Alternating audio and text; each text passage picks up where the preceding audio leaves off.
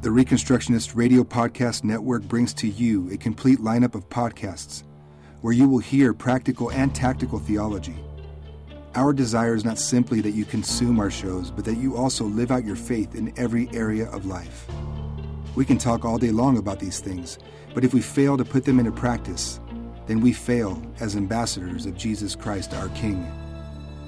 Subscribe now to your favorite Reconstructionist Radio Podcast Network shows, or you can subscribe to the Reconstructionist Radio Master Feed, where all of the content we produce, including the audiobooks and audio articles, will pop up as soon as they are available.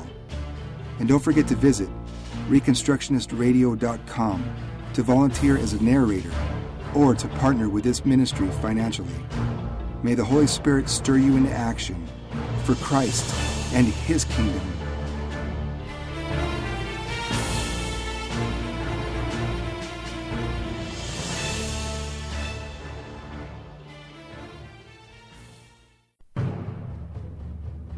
The Reconstructionist Radio Podcast Network presents Setting the Record Straight, where various Christian Reconstructionist pastors seek to understand and dissect the issues that are plaguing the church today, from the pulpit to the pew.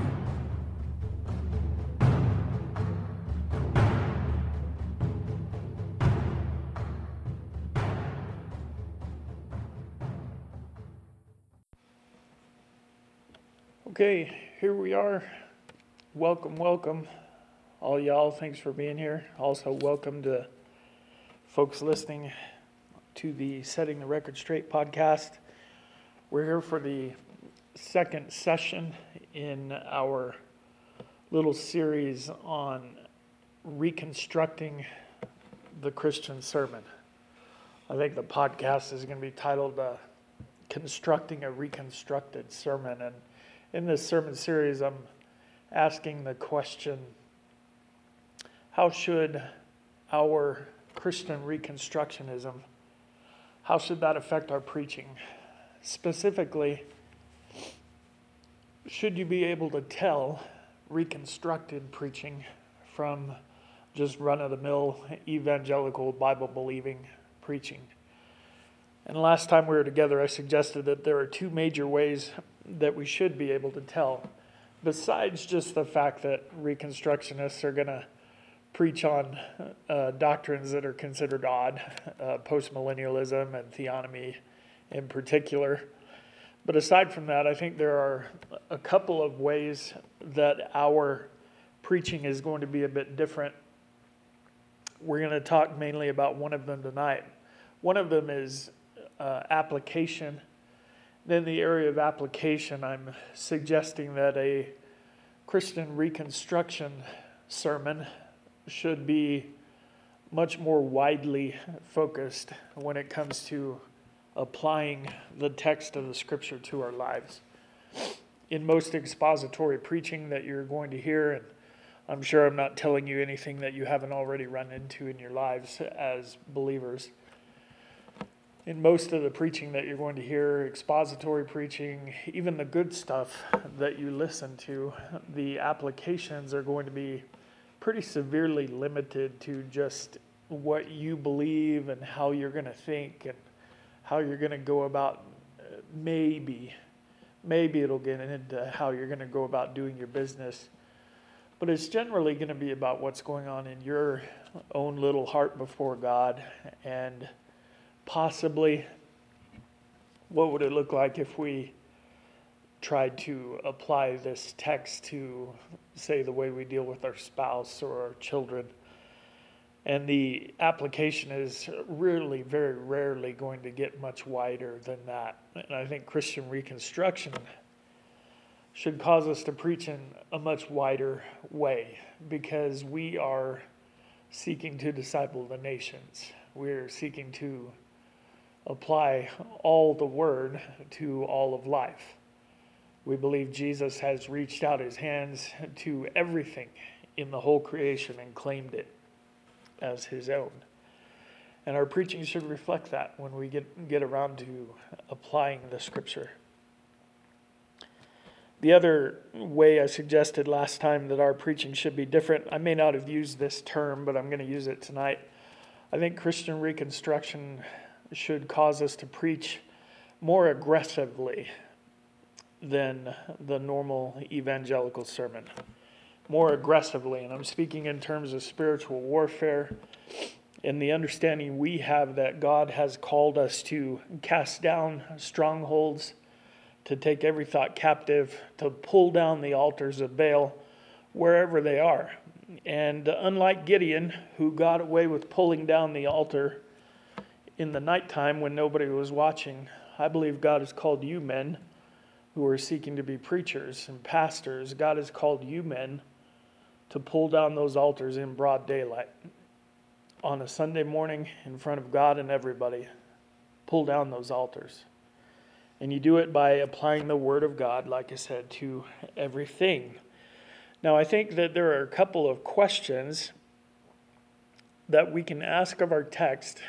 Pretty much any preaching class that you go to is going to have you ask questions, and certain things you're going to need to figure out in your study. And I'm going to suggest a few additional questions compared to what you're ever going to hear in any of those classes. I've got a couple of extra questions for you to ask, and I think that as we ask those together, you're going to see that they kind of instantly change the way you think about the text. And they instantly, well, maybe, I'm betting, maybe I'm wrong, but I really think that as just asking the questions like we're going to do here tonight, I think they will kind of automatically have you thinking more aggressively about the text. And if the Word of God is a sword, like it's compared to a sword at least 3 times in the New Testament, then the questions I'm going to have us ask of the text are meant to kind of sharpen the edge and to point out, at least in our own mind, where we're supposed to be sticking that sword and what's the target. A lot of preaching classes will tell you that an expository preacher must exegete 2 things. He must exegete the text of the Scripture, and he must exegete his own congregation. Meaning it's not enough to know just what's going on in the text, but a good pastor needs to know what's going on in his congregation and what his hearers really need. And I don't have any argument with that. I think that probably is right. I would just add 2 more things. I don't think the pastor's job is done when he has exegeted the text and the congregation. There are 2 more things I suggest that he needs to exegete, and those are culture and what I'm calling churchianity. It's popular on Facebook in our circles to refer to that as the Ministry Industrial Complex, or MIC. I'm going to call it churchianity. And hopefully I won't have to explain that. Everything you and I hate about what goes on in evangelical Christian churches, and we just can't see how professed Bible believers act this way and do these things. That's what I'm calling churchianity. Areas that really need to be reformed. So let's dive in a little bit. I mentioned last time we were together, just for the sake of giving us a model and helping us work through sermon preparation, we're actually going to do some sermon preparation here. And I suggested let's go through the 133rd Psalm. I just want to read that for us here today. It's just 3 verses. Behold how good and how pleasant it is for brethren to dwell together in unity. It is like the precious ointment upon the head that ran down upon the beard, even Aaron's beard, that went down on the skirts of his garments. As the dew of Hermon, and as the dew that descended upon the mountains of Zion. For there the Lord commanded the blessing, even life forevermore. All right, 3 verses, actually pretty simple. I'm not going to tell you, I don't intend to tell you how to study a text. I trust you to get that figured out yourself. And I'm not going to recommend a bunch of tools and resources for you. you're here tonight or you're listening today because you have some sense that God has called you to the study and preaching of the Word. And I'm not here to tell you details about how to get that done. For my own self, I'll just tell you, I think that it's ridiculous for me to believe that I'm going to approach a text and come out with a bunch of new stuff that godly men and women before me have missed. And so I'm not looking for that. There have been times I think I came up with stuff that was good that I didn't find in any commentaries or anything like that. And I still thought it was solid even though I didn't see it in those places. But that's not what I'm looking for. I'm not looking to be innovative or imaginative with my interpretation of the Scripture. I want to be those things when it comes to application, but not so much with interpretation. And for me, often there's a question about how much do you lean on commentaries and stuff like that, and when should you consult commentaries. And for me, I kind of do that early in the sermon preparation process. And a lot of the time, it's just to kind of check myself. I've done my reading. I've looked up words that I wasn't sure I knew. I've checked all sorts of different comparative interpretations, and so I go to the commentaries believing that I have an idea of what the text says, and I believe I'm probably right. But I like to go to the commentaries early just to check myself on that. And I have been checked a lot in the past, and that's fine. I'd rather that happen than get up and preach something and then later find out maybe that wasn't the best way of interpreting that text, which has also happened. And I'm determined that won't happen again. So I consult the commentaries early, and that's neither here nor there. You do it the way you feel like God is leading you to do it. So just for example, I would suggest that your study of Psalm 133 will generally have you dividing or coming up with maybe an outline for Psalm 133 that maybe has 3 points or one main point in verse 1 and then 2 explanations. In verse 1, David is extolling the virtue of unity, brothers dwelling together in unity. In the next 2 verses, he gives a couple of metaphorical examples or similes. It's like the precious oil. It is as the dew of Hermon. Both of those texts are quite rich in terms of their symbolism. As soon as you start talking about the anointing oil on Aaron, and there's all sorts of richness involved there. Looking forward to the Messiah, the anointed one, and the anointing oil as symbolic of God's choice and his sovereignty, symbolic of the Spirit of God coming to enable ministry.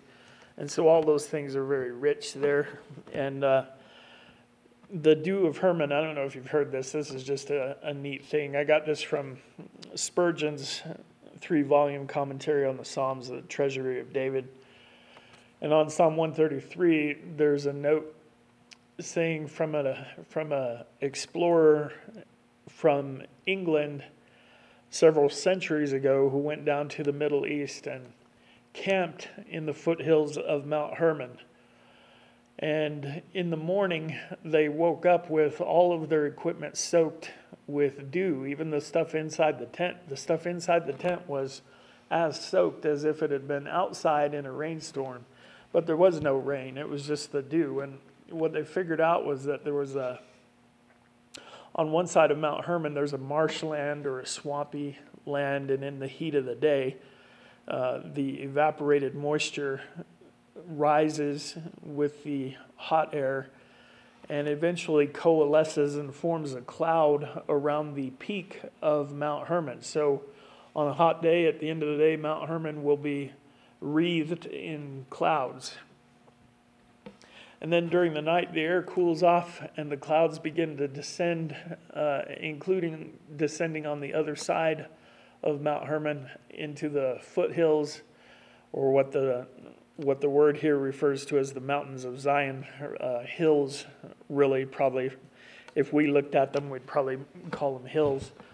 And so this dew, the cloud descends during the night, and when it hits these foothills, it eventually condenses. And so the moisture in the cloud becomes this, well, it's just water, it's just wet, and so it's an amazing amount of dew.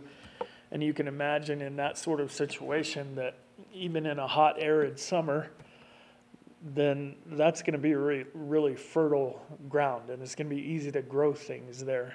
And then I think you pair that with the anointing oil, and I think it's another indication of the fact that unity among the brothers is the starting place for a lot of fruitfulness. So there's a lot of rich symbolism there. It's easy to think about how you might go about preaching those things.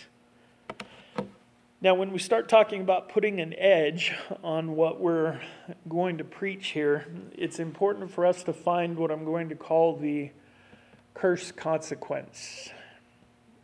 You'll find what I'm talking about often referred to as the fallen creature condition or something similar in the text. And what I'm talking about here when I say we need to find the curse consequence is that you need to find in your text what is the problem, specifically the problem that is here because of Genesis chapter 3 and the rebellion of Adam and Eve and their being cast out of the garden. Throughout the Bible, we see the curse consequence with many different manifestations: death, demonization, disease, strife, poverty, slavery, oppression, exile, separation from God, false religion, so on and so on. And so my suggestion to you is that in whatever text you're in, you need to find the curse consequence. What is the problem? If you're into writing fiction, creative writing, you understand that the plot's not going to be interesting if there isn't a bad guy, if there isn't an adversary for you to fight against. And so just in the area of making our sermons listenable and interesting, I think it's important for us to spot the bad guy. In Psalm 133, the bad guy is only implied. It's not there explicitly. When I went over this with some men in my church, I asked them, what's the implied curse consequence in Psalm 133? And it's pretty easy. They came up with the ideas of strife, division, disunity, lack of harmony, lack of peace. So the psalm is extolling unity among the brethren. And so by implication, the curse consequence that it's dealing with is disunity, disharmony. Okay, now, when it comes to placing the edge on the sword and figuring out where to point it, here are some of the questions that I feel like we need to ask of any text.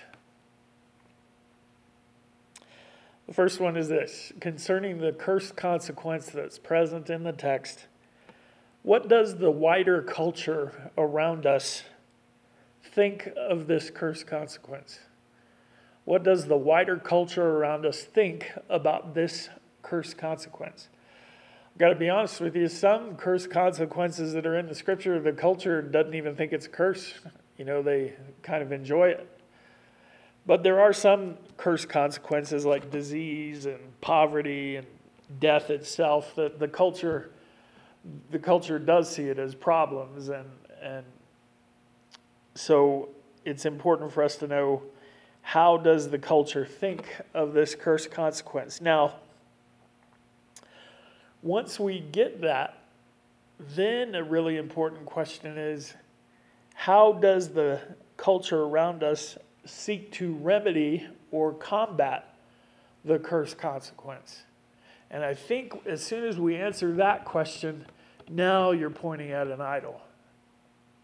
Now you're pointing at an idol. You're pointing at a counterfeit redeemer. You're pointing at something that the culture is looking to fix things that isn't Jesus Christ. should be looking to Jesus, but it's looking to this other thing instead. And so, if my men were right, and I think they are, that the implied curse consequence in Psalm 133 is strife, division, disunity, what does the culture think of that curse consequence? I'll just tell you, I think the curse consequence, when the culture looks at it, it sees it as kind of irritating and hard to control.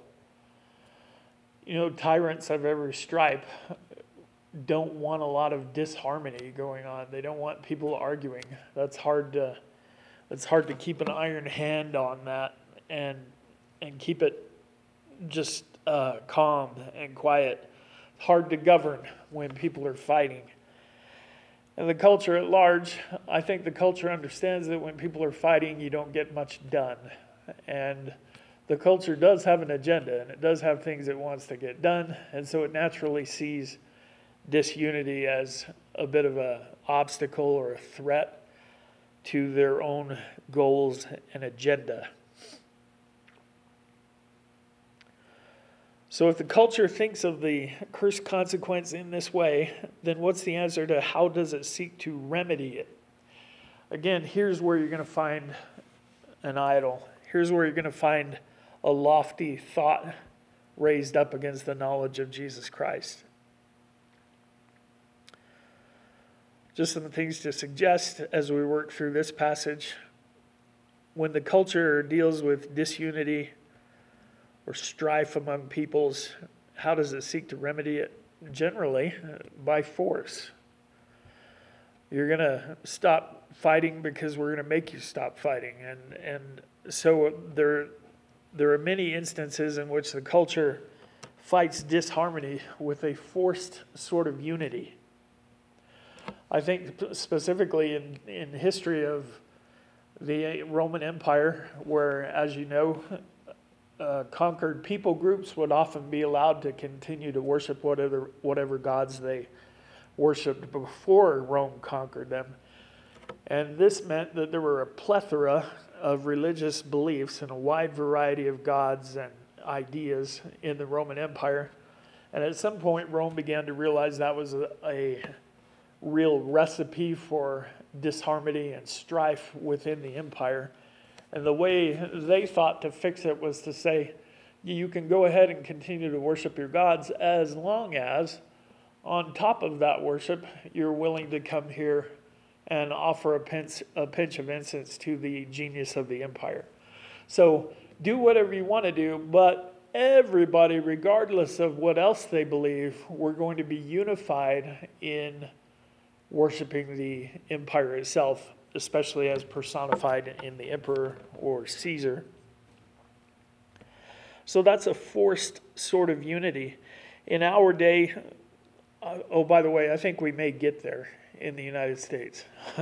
I think we may get there. Well, frankly, we kind of already are in some places. Like, get a football player to kneel down during the national anthem and people come down on him. Like, you're violating blasphemy laws. How dare you express this contrary opinion? And so the social pressure itself is seeking to enforce a kind of unity, even if the unity is only existing because you just shut up and do what we tell you. Another way that we deal with, or the culture deals with disunity, is by demanding tolerance.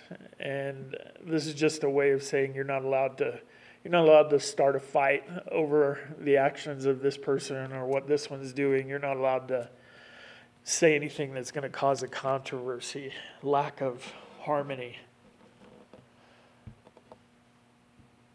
Now, Psalm 133, you're eventually going to get to the point of asking the question, where does this sort of unity come from? And I'm convinced that although David was writing about it and extolling its virtues, 900,000 BC, somewhere around there, that although he was singing the praises of unity among the brethren and talking about what a valued virtue this is, I don't think he ever really experienced it.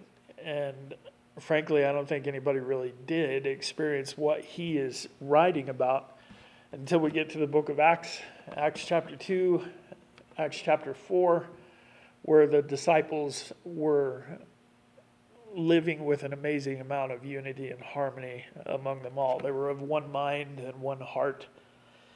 They held all things in common and that sort of thing. So I'm suggesting to you that God's solution to the curse consequence of disunity is the gospel, faith in Jesus Christ, unity of the Spirit in the bond of peace. Now the culture counterfeits that, like we just said, through power, through force, through coercion, all those things. And now, don't you see that idol rearing its head? Don't you see? And some of you, I see it in your eyes. You're already thinking, man, that'll preach. I can preach about that. Yeah, you can, and you should. Okay, so there's a couple of questions there that I think will put an edge on your sermon. Ask, what does the culture think of this curse consequence, and how does it seek to remedy it as a counterfeit gospel? Second question that I want you to consider is, how does churchianity deal with this curse consequence? You've got evangelical Bible-believing churches who understand that unity is important. They can read the New Testament and find places where we're told to preserve the unity of the Spirit and the bond of peace. We're told not to quench the Spirit. There's all the one another passages that are meant to make this sort of unity flourish. And so churchianity understands that unity is a big deal, but for them to find God's solution would mean a certain amount of repentance and reform on their part. And I'm convinced that churchianity around us generally is willing to settle for a fake unity, a false unity. Generally speaking, this is an organizational unity. One of the common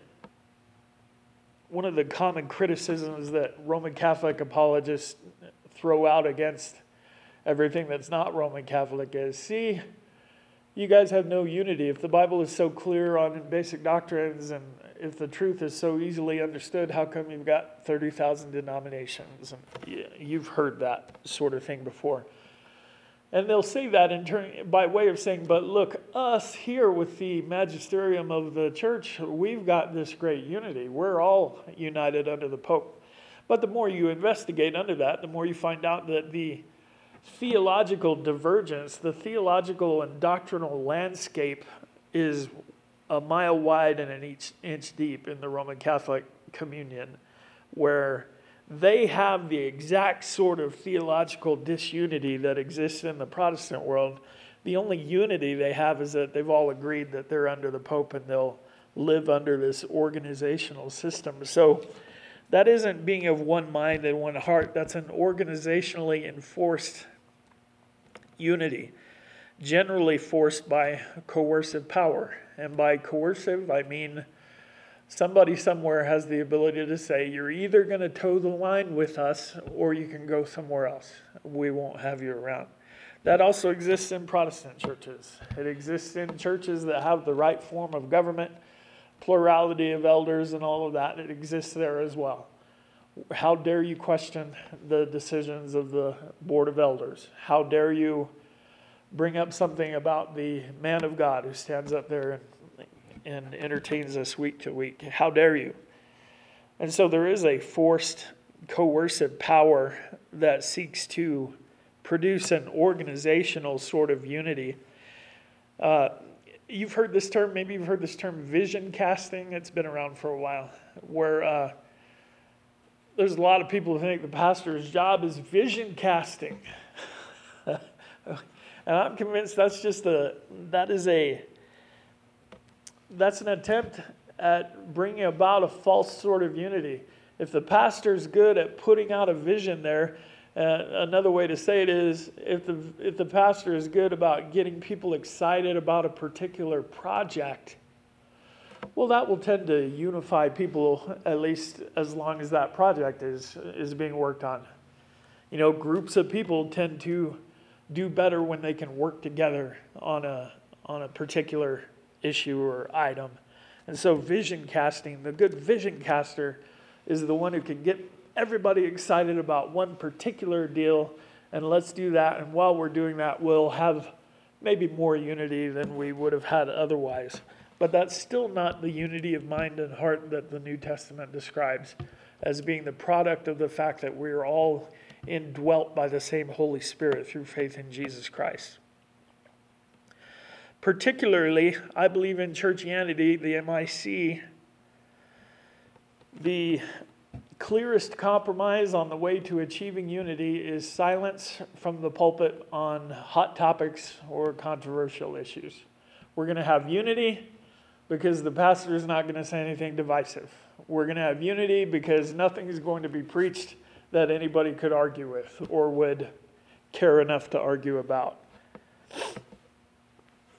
I listened to one Baptist preacher addressing a meeting filled with preachers and deacons and church leaders. He was trying to give kind of a state of the church sort of address. And he said, our churches are completely ununited. They're completely in disharmony over the issue, over political issues. There's no unity over political issues. And then he said, and I have no idea what to do about it. I'm sure he thought he was just keeping it real, but he was exposing the problem that churchianity refuses to preach on controversial issues. And so you wind up with congregations filled with people who have been given no biblical instruction, no biblical guidance in how to apply the Word of God to every area of life. And lo and behold, they listen instead to talking heads on CNN or Fox or wherever it is. And so instead of mimicking the Word of God, they're mimicking either left-wing humanism or right-wing humanism. And this pastor, I'm doing air quotes now, this pastor has no idea what to do about it. Well, I don't doubt that that's true. He has no idea what to do about it. This is an issue. Here's another idol, isn't it? Here's another lofty thought or another stronghold raised up against the knowledge of Christ. I've been in churches, I know you have. I'm not saying anything you haven't heard or experienced a million times. Silence from the pulpit on anything that could be controversial. It's an idol. It's not. Silence breeds the sort of unity that, well, there's just nothing being talked about that's worth getting upset about. You know, if the pastor would say something that meant something to anybody, then there might be some arguments. But the only reason we're unified is because nobody cares enough to be upset one way or the other. And that's not the unity we're supposed to have. So by going through this and just using Psalm 133 and the topic of unity and disunity as an example, I hope you can see that I think these 3 or 4 questions that I've asked here, I think if you've got a preacher's heart, a preacher's imagination, I think you already see how this suddenly presents targets for your preaching. There's nothing warfare about Psalm 133. It's a very peaceful psalm. But just asking these simple questions, suddenly there are targets who need to hear the message of Psalm 133. There are targets. There are altars that need to be torn down. What were those questions again, just in case you didn't get them? What does the culture think of the curse consequence? How does the culture seek to remedy the curse consequence? And then the third question, how does churchianity wrongly address the curse consequence? keep those questions in your mind as you're going through your Bible study and as you're analyzing your text. And I think you can already sense that you may be thinking more aggressively about how you would preach that than you normally would. So we'll go ahead and end here. The next time we get together and talk about sermon preparation and reconstruction, I think we'll get into more issues about how to actually structure your sermon. I've got some questions you can ask that will help you deal with application in a more reconstructed fashion. And we'll begin to talk at least about how to put together an introduction and a conclusion. And maybe not let me say this. I think that a reconstructed sermon should be easy to listen to because it should be dramatic. We're going to look at how to, not falsely, how to organically introduce the attention-grabbing drama that you need in your introduction and conclusion. I don't know how much of that will get done next time, but here we are. We're closed. Go out, preach these things. Tear down those idols, man. Thank you for listening to Setting the Record Straight. Join us on Facebook at the Reconstructionist Radio Discussion Group. And don't forget to visit reconstructionistradio.com to listen to all of our podcasts and to download our free audiobooks.